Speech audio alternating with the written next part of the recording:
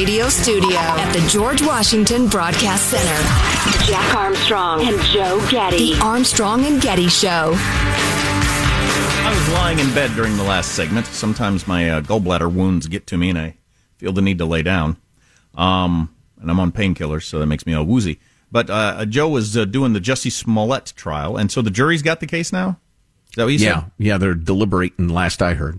Well, Jonah Goldberg tweeted out yesterday from the Dispatch about Black Lives Matter. When mainstream journalists treat this organization as just another mainstream civil rights organization, they are normalizing a truly fringe and ridiculous outfit. If you don't believe me, read this statement. This is the statement from Black Lives Matter about the Jussie Smollett trial. And I'm only going to read you part of it because it just goes on and on and on with the same sort of circular crap. Below is a statement from Dr. Melina Abdullah, director of Black Lives Matter Grassroots and co-founder of BLM Los Angeles, regarding the ongoing trial of Jussie Smollett. As abolitionists, we approach situations of injustice with love and align ourselves with our community because we got us. So let's be clear. We love everybody in our community. It's not about a trial or a verdict decided in a white supremacist charade. It's about how we treat our community when corrupt systems are working to devalue their lives. And in an abolitionist society, this trial would not be taking place, and our communities would not have to suffer from the white supremacy. And it goes on that way for pages. Wow, I'm already a little lost here. All right. Wow. But just, how is the Jussie Smollett thing a product of white supremacy? I don't know. But Jonah Goldberg is right. Black Lives Matter is a fringe whack job network. Way to go, donating millions of dollars to them idiotic, virtue-signaling, misguided, dip-esque corporations. The notion of Black Lives Matter is perfectly legit, and I assume when I see most people with a Black Lives Matter sticker on their backpack or a sign in their yard, that's what they're talking about, not the organization, because I think most people don't realize the organization is a fringe nutjob organization. You would not hear that, even though it is clearly true, you would not hear that unless you listen to this show or generally patronize conservative media.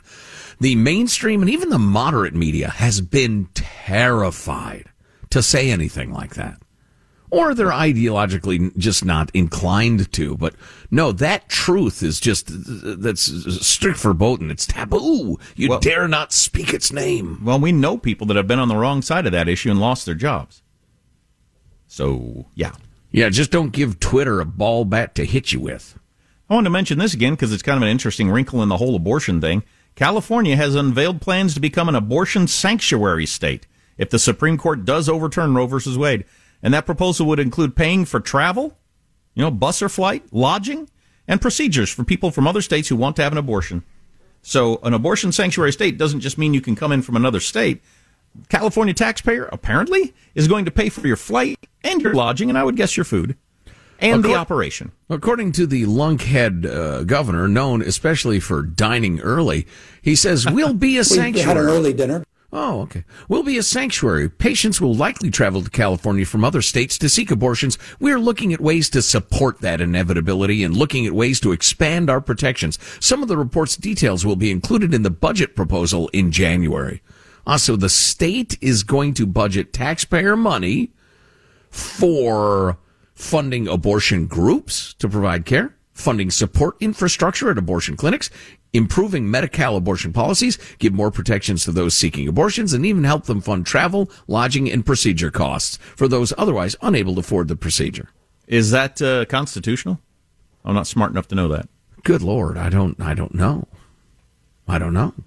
I mean, if California routinely provides expensive benefits to people who just walk across the border in defiance of our laws, who am I to say you can't give stuff away to people who fly from Alabama? Yeah, that's a good point. We give all kinds of goodies out to people that I don't agree with politically, and they do it.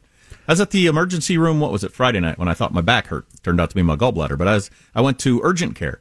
Urgent care is so clearly the hospital for people who don't have health insurance and probably aren't citizens. I mean, that's so clearly what it is. Yeah. Well, back to the abortion thing, and I made this point before, but people don't understand this around the country. I've talked to, people all over the place, and they hear about people leaving California, and they talk about, the taxes, and maybe they mention the traffic or crowds or or whatever, or even wildfires, stuff like that. What people don't understand is that I think a lot of Californians hear something like this and they just don't want to be party to it. They don't want to participate in it. They don't want their tax dollars to go to it, but I just, I don't know. It's, I show up to a party and there's a dog fight there. I'm leaving that party. I don't want to be at a party that does that. So anyway, that's just disgusting. Good Lord, Cal Unicornia, how crazy is it going to get? I'm just going through my notes that I got here from various things I've come across. Here's somebody that tweeted this out. I don't know who this person is, but they're a sociology student at some university. My sociology classmates straight up denied that men are on average taller and stronger than women due to genetic differences and not due to inequitable training. Bunch of college students, and I don't know if they really believed it or if they were just saying it, but they said it publicly. The fact that men are stronger and faster and taller than women on average is due to inequitable training. Are you effing kidding me? Oh, my God. I know. So how do you describe that person? Well, you know how I describe them. Ideology neuters, it blinds common sense. It blinds intelligence. It's like a drug you take that makes your mind scrambled. Apparently. That's something. Apparently. Speaking of science, we went big on this early in the show today, and I think it bears repeating. I was shocked to see when I can't remember, it was before the show. At some point, I flip onto the New York Times, their electronic version, and the number one lead story with the biggest, letters in the headlines. The first thing you see: coronavirus cases are rising among children in South African hospitals. And I'm like, okay, so what? They mentioned it was a couple of hospitals. Doctors still do not know if the children have the Omicron variant, but the rise in positive test points to increased community transmission, they say. Well, given the fact that the Omicron has utterly taken over South Africa and a bunch of different places in terms of the variant, and given the fact that every indication thus far is that it is not a killer, except in very, very rare cases, it seems to be a very mild respiratory disease, like a common cold. This headline ought to be, a bunch of children in South African hospitals catch colds.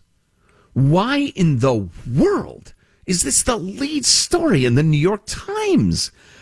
And it's got to be because of the now cultish fixation on COVID-19. Exactly when we ought to be moving off of it. We are done with the pandemic. We are into the endemic. We are into the period where it's everywhere. Everybody gets it now and again. It's fine. Almost nobody dies of it, except the especially vulnerable. God bless their souls. But the idea that we should be fixated on this and a bunch of kids catching a cold in South Africa should be the headline is crazy. It's Looney Tunes. Anybody who's jabbed, wants to be jabbed is jabbed. Anybody who's not is not. We're all going to get it. Even if you are jabbed, you're probably going to get it. You're probably not going to go to the hospital or die, but you're going to get it. We are past the pandemic, people. Among things we could talk about, a recent survey of young voters about what their top issues are politically, and they aren't what you think they are, and who's the most popular politician in America for young people. That one you might get right if you're guessing. And a number of other things we can talk about. Oh, yeah, and back to the COVID thing just briefly. This whole call for even more testing, everybody should be tested, that is exactly wrong. That is exactly wrong. What good does it do me to know X million asymptomatic people who are just going to be fine to have a cold? If somebody is sick, by God, treat them. If somebody is really struggling, test them for COVID, bring them to the doctor, get them treated, figure out what treatments are best, get them in the hospital and deal with them. Testing a bunch of school kids who are going to be perfectly fine. What the hell is the purpose of that, especially now that we are clearly into the endemic part of this? God, it makes me insane. People have lost their minds. It's like they've got like this emotional fever going, and they can't slow down and say, let's reassess, let's talk about what's actually going on. And you got freaking Anthony Fauci still lecturing. You know what? I represent science. Yes, I know. Oh, my God. You represent people who should have retired a decade ago. Michael, play clip 70. This is from MSNBC, of course.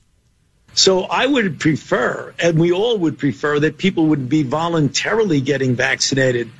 But if they're not going to do that, sometimes you've got to do things that are unpopular, but that clearly supersede individual choices and are directed predominantly at the communal good. And that's what we're talking about when we're talking about requirements.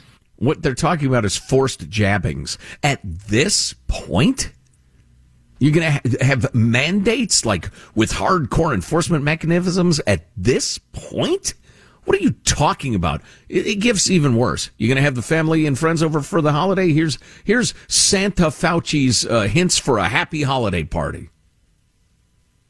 71. I don't have 71. We don't have 71. This has happened a couple of times today. I would suggest that the A&G team get together and perhaps hash out how this occurs. Now we have it. Great. When you get vaccinated and you have a vaccinated group and you are in an indoor setting, you can enjoy, as we have traditionally over the years, dinners and gatherings within the home with people who are vaccinated. And that's the reason why people should, if they invite people over their home, essentially ask and maybe require that people show evidence that they are vaccinated. Well, there's Santa Fauci coming down the chimney with a load of crap. Well, in his defense, people keep asking him this question. Why do you ask this guy whether or not you can have Christmas? I don't understand that mindset. It would never cross my mind in a million years to ask somebody else what I can do with my personal life as far as getting together for Thanksgiving or Christmas. Well, you should probably demand that all your guests be jabbed, says Santa Fauci. Fauci Claus. I don't think real people like are doing Fauci that. Claus better. Fauci Claus is pretty good. Yeah, I represent science. Oh, shut up. At what Seriously, point will he go up. away from my life? At what point will I never... I've never balled a fist against a senior citizen in my life. Oh, good to be there proud are of. Days. That's something to be proud of there. You've never punched an elderly man. Oh, good for you. Or woman. And never will, of course. When will Fauci be out of my life? When will I not hear another word from him and he just retires wherever he's going to be? I mean, it's got to happen soon. I think there are forces in America, including the media, that still look at the COVID as their ratings promotion. It's their clickbait. I don't know. Michael, what do you have for us? I'll bet you he gets a talk show. Oh, boy. Nice. God, he's old. He'll interview celebrities and, yeah. He was one of the sexiest men of the year, remember, from People magazine? Oh, please, do shut up. No, when Dr. Oz gets elected to the Senate, he'll probably take his show, Dr. Fauci. There you go. Yeah, there you go. What issues are young people into? We got a bunch of things we can get to. If you can stay with us. Can you stay with us? I hope you can stay with us. Stay with us right here. Armstrong and Getty.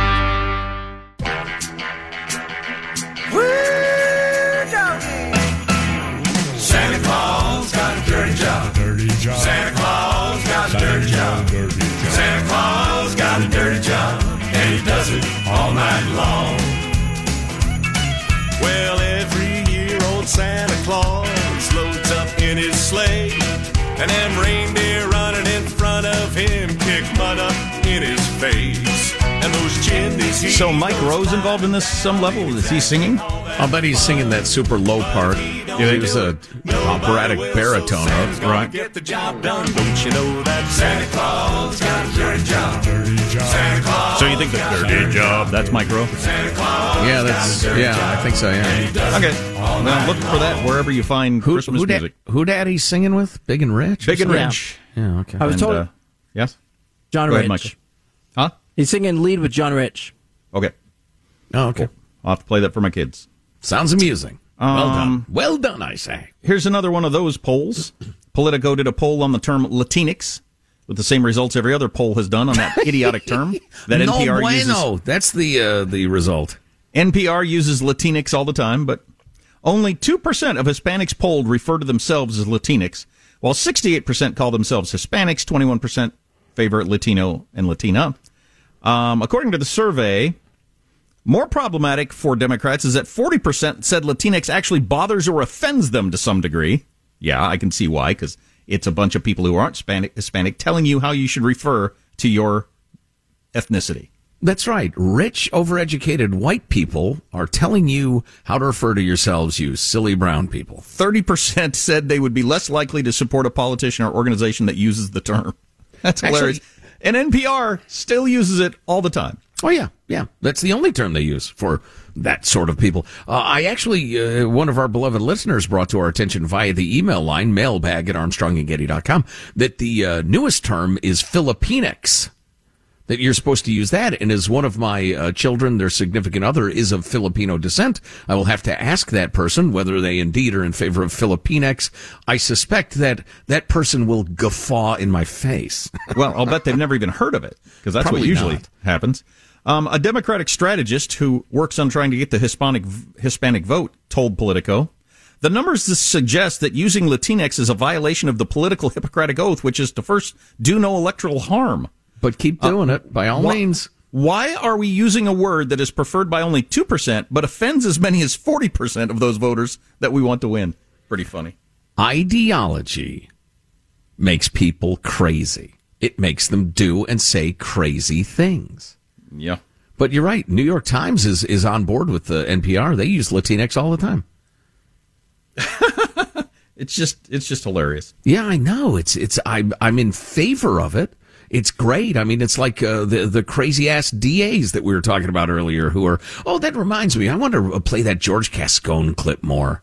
What a strange ranger he is. What could be more racist and condescending than, as a white person, to use a term for a crowd of people that they don't like, right? I know, or have ever even heard of. Right, and to insist that they use it too. It's just crazy. But anyway, there are a number of progressive things going on that, as a guy who'd prefer to see conservative candidates elected, I just pray they keep doing it. Right. Yeah. Like, I'm happy that new mayor of New York, Eric Adams, is focusing on crime and locking people up. I hope that becomes popular. But if it doesn't, it's going to be good for the Republicans. Mm-hmm. Yeah, well, he'll draw a good contrast with the wackadoo Democrats. He's the same guy. He's a reasonable guy, I think. It took Democrats decades to dig out of the whole soft on crime vibe that they had, like, all through the 60s and 70s. Mm-hmm. They finally dug out of it, and then now you're going back. All right, yeah, enjoy that. Yeah. We got more on the new meth?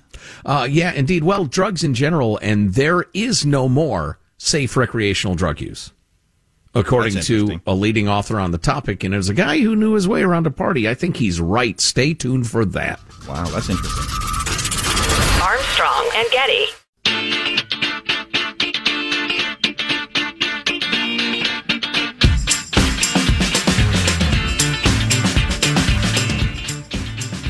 The Armstrong and Getty Show.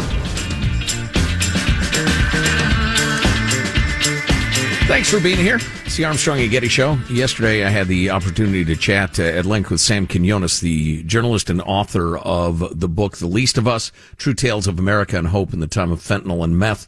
He's the author of the book that was excerpted at length in The Atlantic that we talked about with the new meth and that sort of thing. It's that guy. Terrific conversation. It's available. It's an Armstrong and Getty extra large podcast at armstrongandgetty.com or wherever you get podcasts. We're playing you a couple of chunks during the radio show, just to give you a flavor of it, and because it's just so good. And the book sounds terrific.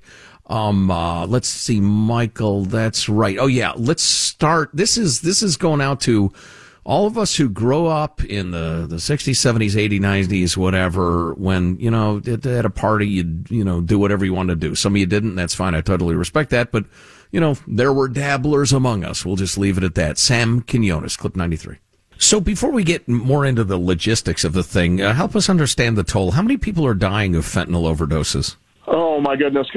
Great numbers. 100,000 a year. Every 12, they just came out with statistics. The CDC did that between April 20 and April 21, 100,000 people died of overdoses. That's a record that we've never gone over 100,000 before in the history of this country. It's in very high numbers in many states. There's a few where it's dropped off. But, I mean, this is happening constantly all across the country, and largely it's because of the mixing. It's also because the trafficking world, particularly at the street level, has turned to mixing fentanyl into other drugs. So I don't believe there's any cocaine anymore in America that you can actually trust not to have fentanyl in it. Wow. It's like almost every, the great actor who was in The Wire, Michael K. Williams, he had a cocaine problem he was struggling with for many years. He died not from the cocaine, but from the fentanyl that was in the batch or the packet or whatever it is that he bought. You see these things happening frequently all across the country. He was a celebrated case, but I mean, there's many, many, many cases all across the country. It's also the way through which the African American community has been dying in the opioid epidemic. When I wrote Dreamland, I could safely say I didn't speak with any black people for Dreamland because it was really a white issue. It was like 95% of all victims were white, right? Right. And but with fentanyl, what's happened is dealers in the black community have figured out if I could, as dealers have all across the country, I put my fentanyl, which is dirt cheap, but it's very cheap, a little bit of fentanyl into cocaine, all of a sudden they'll boost it. But also what it'll do is it's almost like a business expansion move. So if you have a cocaine buyer, normally those folks will buy every few days. Maybe they take a week vacation from the dope or whatever, maybe even a month vacation, whatever. They're not consistent buyers. But once you have an opioid addict, that person has to buy from you every single day, no vacation, because the dope sickness is a bear, and they're trying to keep the dope sickness away. And so what ends up happening is from a cocaine customer, you add fentanyl to the cocaine, pretty soon you have an opioid addict. And this is happening all across the country as well. What's happening now is the people who have survived their first exposure to fentanyl, now they're addicted to the drug, and they need fentanyl. So now heroin is almost worthless, right? Heroin is worthless because there's no it's too mild to keep the dope sickness away. Now you need fentanyl. And the problem is there, again, as I was saying earlier, the mix is frequently so unpredictable, and the only thing you can really predict about it is that it's going to be bad eventually. Whatever you use will eventually be a bad mix and will kill you. And that's kind of what's happening now all across the country. It used to just be happening in the area where the opioid epidemic was bad. You know, the first state, really, Ohio was the place where it first started. And that in the book, The Least of Us, in the book that I just published, I focus on Akron and Cleveland and some of these other towns where this first hit in 2014, Cincinnati, and then into West Virginia as well. It didn't really hit, pardon me, the West Coast, I would say, until maybe 2018. It takes a while before it kind of catches up. And I know enough about drugs and addiction, and some of my musical heroes have died of overdoses, that when folks stumble on the road to recovery, they decide to go back and have another hit or whatever.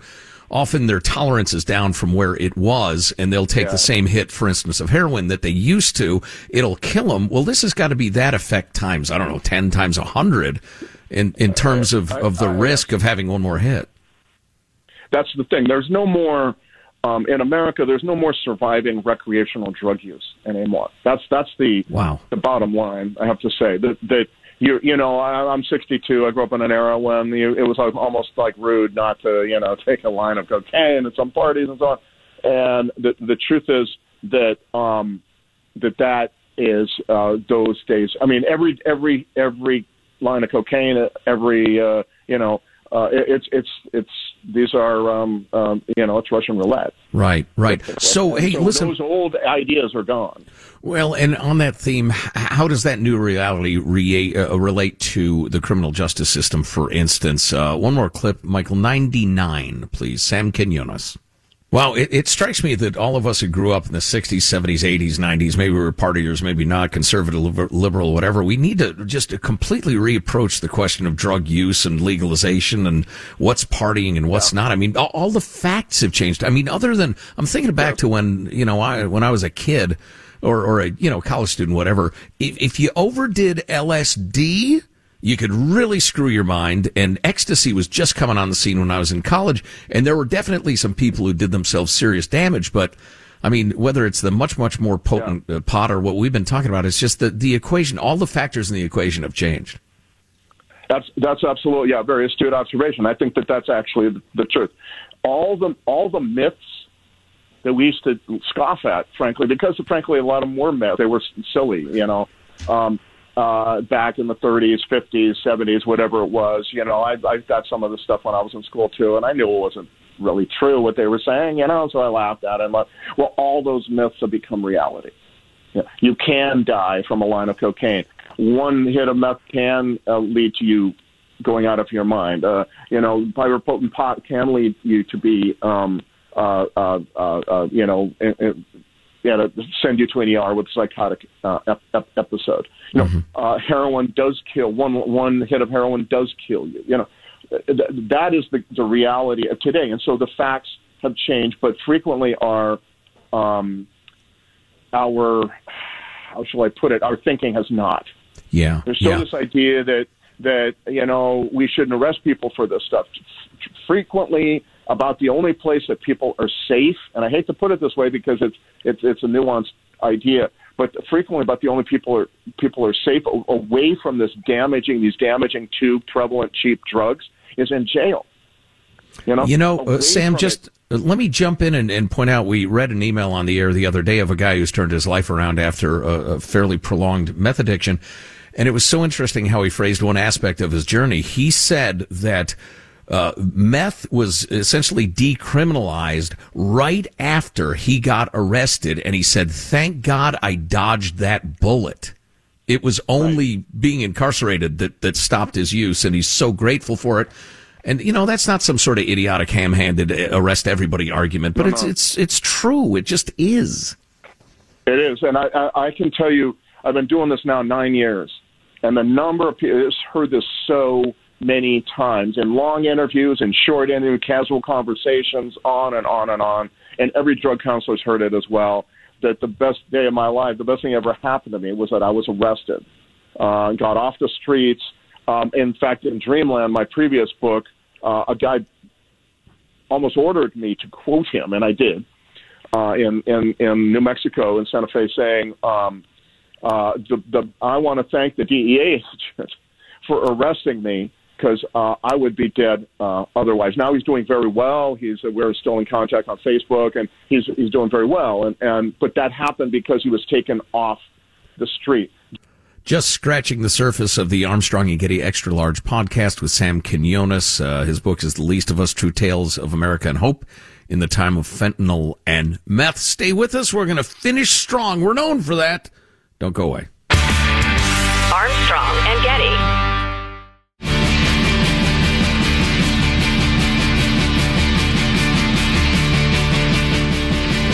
The Armstrong and Getty Show. Well, I'll tell you what, the thing that struck me the most is a guy who's, from your interview, as a guy who's raising two young men, the fact that there's no such thing as safe recreational drug use anymore. No, it's so dangerous. Yeah. Dang it. So if you want to hear more, it's an Armstrong and Getty Extra Large podcast with Sam Quinones. It can be procured at armstrongandgetty.com or wherever you like to get podcasts. Meanwhile, at the San Diego County Board of Supervisors meeting, ivermectin, not just horse paste, and hydroxychloroquine, vitamin C and vitamin D, then the zinc and quercetin. I won't wear a useless mask. I don't need to stay at home, and my kids should go to school. We don't need to be alone. I just want my freedom now. The Constitution will show us how. Make my dreams come true. Baby, I end the emergency. Let's have a happy holiday, everybody. That's, ladies and gentlemen, Bridget. I give you Bridget during her 2 minutes of public comment. On the whole mask thing, we got this text from somebody who said the most extraordinary mask wearing they've seen is he's a skydiver. And the other day I was in the back of an airplane waiting for my turn to jump out, and one of the guys waiting to jump in front of me was wearing a mask. I had to chuckle. There you go. Oh, boy. Hey, whatever you want to do. Yeah, no kidding. Just don't make other people do it, huh? I suppose I could fit this in here. We're going to talk about, once again, dozens of camels have been barred from the Saudi Camel Beauty Contest over Botox use. Where were they giving the camels the Botox? The UAE. Right in the camel toe? Oh boy, it doesn't say here, but once again, I remember this happened a couple of years ago. We talked about this, that they have this. I probably made the same joke. You may have, and it was welcome then. It's welcome now. But they have this big camel beauty contest, which is troubling. Anybody else thinking what I'm thinking? Yes. And evidently, you give your camel too much Botox, it does something. I don't know. But they use Botox injections, facelifts, and other cosmetic alterations to make the camels, quote unquote, more attractive. Well, is this for people that want to make the beast with two backs with a camel? Gonna put the hump back in Humpty Hump. I guess you're gonna have to put that thing in a short skirt and slap some lipstick on it, and get me really, really drunk. Just saying. I don't know. What if the camel really cares about the stuff you're into? And you become friends first, and then it blooms into something else. Really pays attention to you.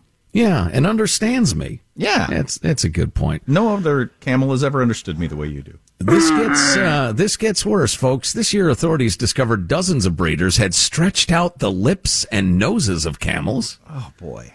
Used hormones to boost the beast's muscles, injected camels' heads and lips with Botox to make them bigger, inflated body parts with rubber bands, and used fillers to relax their faces. This is really weird. And it's really ruined the sanctity, the purity of camel beauty contests for me. Right. It's become so commercialized. If you're just born a good-looking camel, that's not enough anymore. Well, right. Or you work out. Right, yeah. Oh, boy, do you work out? Exactly. Are these two hump or one hump? It doesn't say. I think, aren't two humps dromedaries? I don't know. That's not actually a camel? It's the sort of thing you learn when you're 11 years old. And, it's a kind of camel. Well, this happens with me all the time because I have an 11-year-old. There's all kinds of things that I knew but don't remember anymore that he tells me about. And I think, that's interesting. I learned that many years ago. Have no idea why I learned it. Didn't remember it. Saudi Arabia's popular King Abdulaziz Camel Festival invites the breeders of the most beautiful camels to compete for some $66 million in prize money. How much? 66 mil, brah. Wow.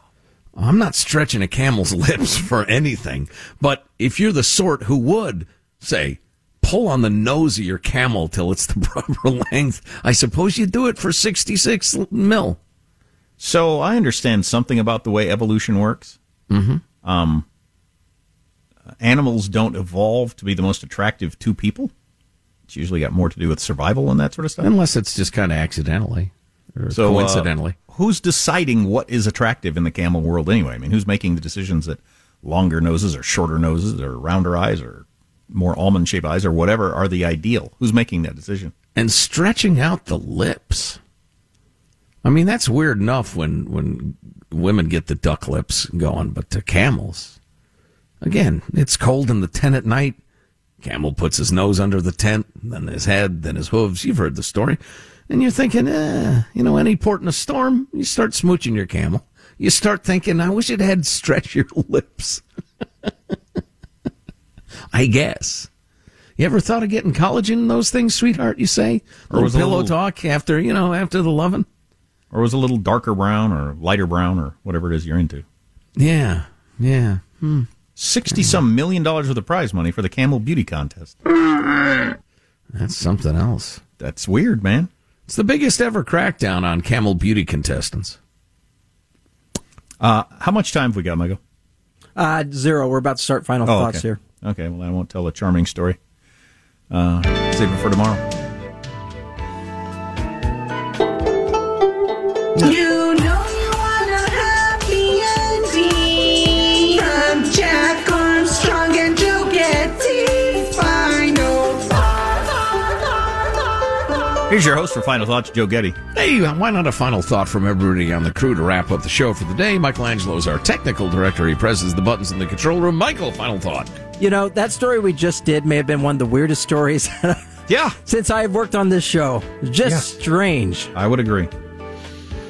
Hey, Humpy, time for your lip stretching. Our behind-the-scenes producer is young Alex. He has a final thought for us. Alex? How'd you know my nickname from high school? Hey, I have a fight brewing at my house. I never park in the driveway, or in the garage, rather. My fiance normally does. Well, I parked in the garage yesterday, and oh my God, it was warm when I got in this morning. I may never park in the driveway again. She'll have to fight me for it. These are the things you got to work out. Oh, boy. Jack, a final thought to share? Yeah, so I'll just tell you my quick rundown on this in case you're wondering. The gallbladder attack was the most painful thing I've ever had in my life by far. The actual surgery and recovery, it ain't great. I'm not enjoying it. I wouldn't do it for fun, but it's not horribly awful. My insides seem very angry at me today, but, you lay down, you'll be fine. My final thought is actually surgery-related. My dog, Baxter, got his tumor in his chest/throat removed, but as they suspected, they probably didn't get everything because of where it is. Thanks, everybody, for your emails and everything. We're going to do what's best. We're going to give him as much love and happiness as we can as long as he's with us. And I'll be very, very sad when he goes, but that's the beauty and the sadness of having a dog buddy. They don't last forever. No, they don't. Of course, none of us do, really. No. It's probably a good lesson for all of us around animals to be ready for the human variety, maybe? I don't know. With kids, most kids get their first opportunity to deal with that sort of thing around pets. I wonder if those big tortoises sit around saying, that's the tragedy of humans. They only hang around for about 88 years, and then you got to get a new one. Or those parrots that lived for 150 years. Yeah, exactly. Yeah, similar. Armstrong and Getty wrapping up another grueling 4-hour workday. So many people to thank, so little time. Go to ArmstrongandGetty.com for the podcast. If you miss a chunk of the show, just get it. Armstrong and Getty On Demand or the Extra Large Podcast. If there's something we ought to be talking about and you want to share your opinion, your experience, go ahead and email us. Mailbag at ArmstrongandGetty.com. It's getting late. Order your A&G swag. We got some great stuff. Makes great presents. I hope Baxter has a miraculous good long run, but when he is finally no more, are you going to go with a sexy camel for your next pet? Oh, yeah, and get to stretch it its lips, no doubt. See you tomorrow. God bless America. Screw it, I'm leaving. Point of personal privilege. I think that right now, the honeymoon's over. Let's go, Brandon. It's a little too much doggy-dog. Well, that bad and kept care. Do you understand? I cannot understand the word you're saying. Come on. This is the United States of America, for God's sake. Make my dreams come true, baby, I'm in emergency. And we sitting there talking about the white women, Forget the white women. Yay. Nessus. Take your turtleneck and get it. Thank you all very much. Armstrong and Getty.